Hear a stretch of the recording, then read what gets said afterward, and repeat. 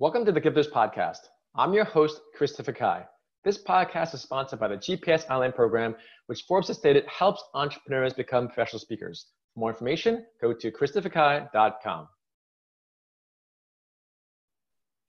Our guest today is Dr. Francis Yu. He is a physician, complete clarity coach, and author.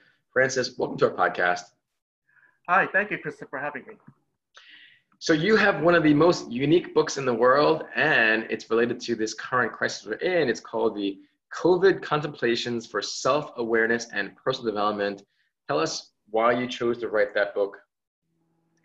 Yeah, so as a physician, I've seen a lot of patients come in particular for, I have anxiety, I have stress, and can you help me out? And a lot of it is, medications or getting therapy, and those things are important, right? Because otherwise, some people can't function without those things. But in today's culture, it's about defeating our emotions. We have to fight our fear. We have to, these unpleasant emotions are kind of tucked away and never to be looked at.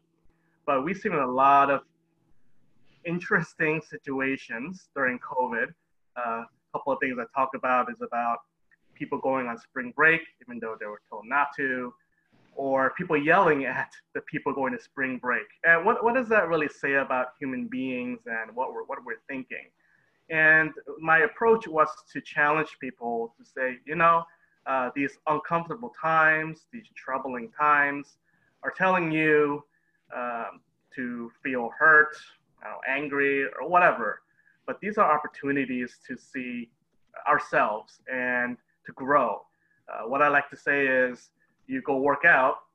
By working out, you're pretty much destroying your muscle fibers so they can grow stronger.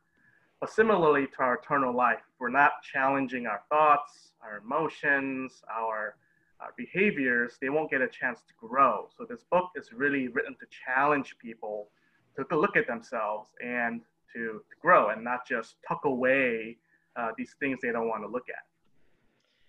And it seems like, because the book title, it has almost of a stoicism thought process to it. Are you a fan of stoicism with Marcus Aurelius and Seneca? Yeah, you know what? My philosophical fanhood, you can say, is more with the existential school.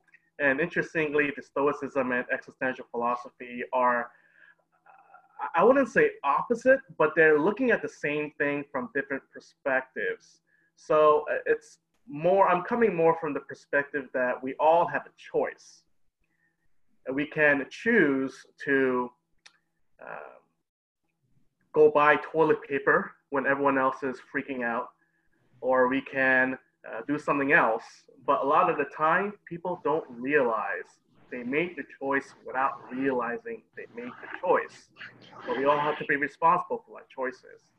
Yeah, so let's talk about choices, because you are a doctor and you've studied this from a clinical standpoint. So what is going on with someone that decides to go out and hoard toilet paper during this time? So just walk us through some of the basics of what we can all do, because at the core, we have the same reptilian brain as that man or woman that goes out to get the toilet paper. So kind of walk us through the actual clinical medical side of that and what he or she is thinking.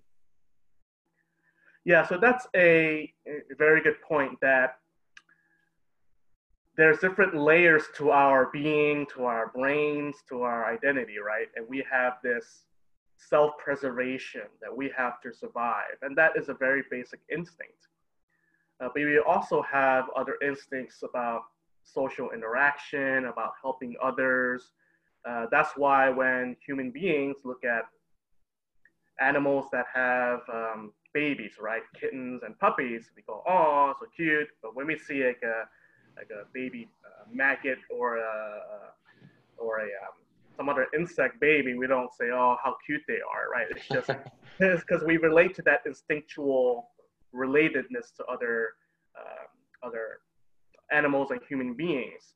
So it's this interesting interaction of all these instincts and priorities going on. And that priority may be, hey, I need to make sure my toilet paper is stocked so I can, it doesn't really actually match to self-preservation. People have lived a long time without toilet paper, but that is connected to some sort of idea. I need toilet paper to survive. But we have, I believe, greater aspects of ourselves to serve others and to grow and to be more of ourselves, which isn't just fighting off others, it's really supporting each other and supporting the earth and supporting our own development.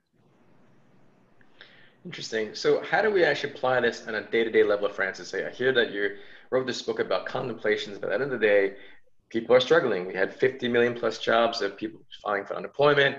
We have no idea where this is going. So I'm curious, what practical day-to-day things do you feel we can think more or do more that we can really help people on this podcast and the world, frankly? Because again, it's about how do we share stories to inspire and inform. And in your case, since you're a doctor, what are specific daily things that you feel that we can all do to have a better mindset about this all? Yeah, I would say what I tell people is occasionally you do need help right away, right? If you can't eat or those things, that's something you have to take care of right away. But the other aspect of it is that we really need to know what we really want. And I tell people, no one really wants to lose weight, right? What they really want is they want to be sexy, they want to feel good about themselves, they want to, there's deeper wants and needs.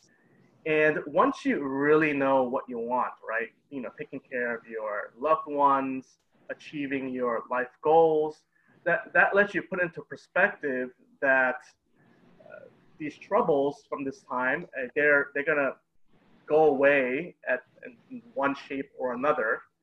And it's the decision of what can I do today to make things work. And this is the crux of what I'm trying to say is that self-awareness, knowing why we're doing something we're doing is the key.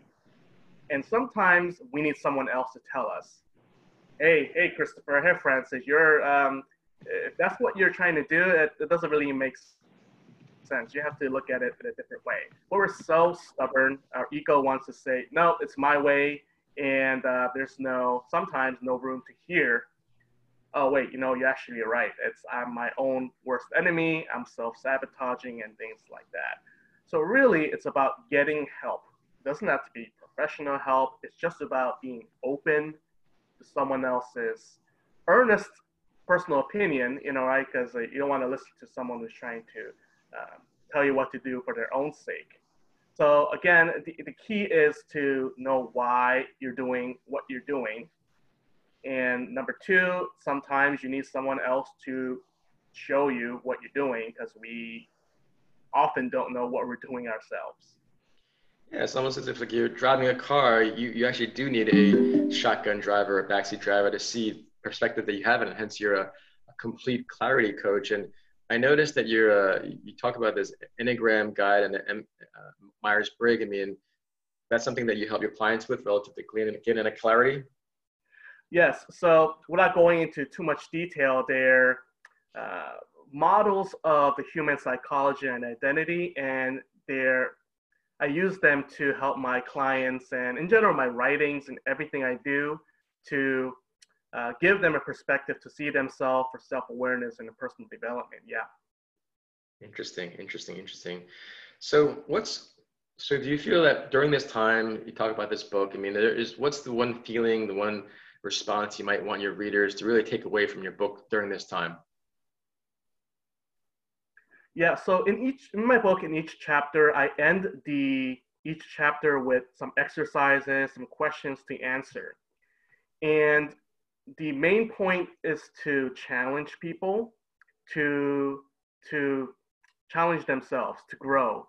Because if you're not challenging yourself, you're not growing, you're just stuck in one place. And let's say, I want to do this. I want to do X, Y, Z. And 5 years later, you've done nothing for that.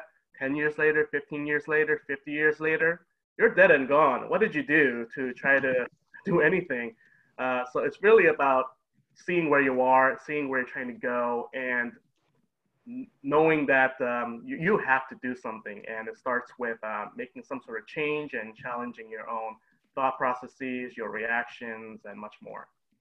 Interesting. That's great advice, Francis. Thank you so much for being on our podcast. How can our guests stay in touch with you and read your book? Yeah, so you can go to Amazon for my book. Again, it's COVID Contemplations for Self-Awareness and Personal Development. You can reach me on social media. My handle is Dr. Francis Yu on Facebook, Instagram, Twitter, LinkedIn. Those are the best places if you want to connect. Great. Francis, again, thanks so much for your time. Have a great day. Thank you. Thank you, Christopher. Thank you for listening to our Gifters podcast. If you want to turn your story into a successful speaking or coaching business, go to christopherkai.com for details.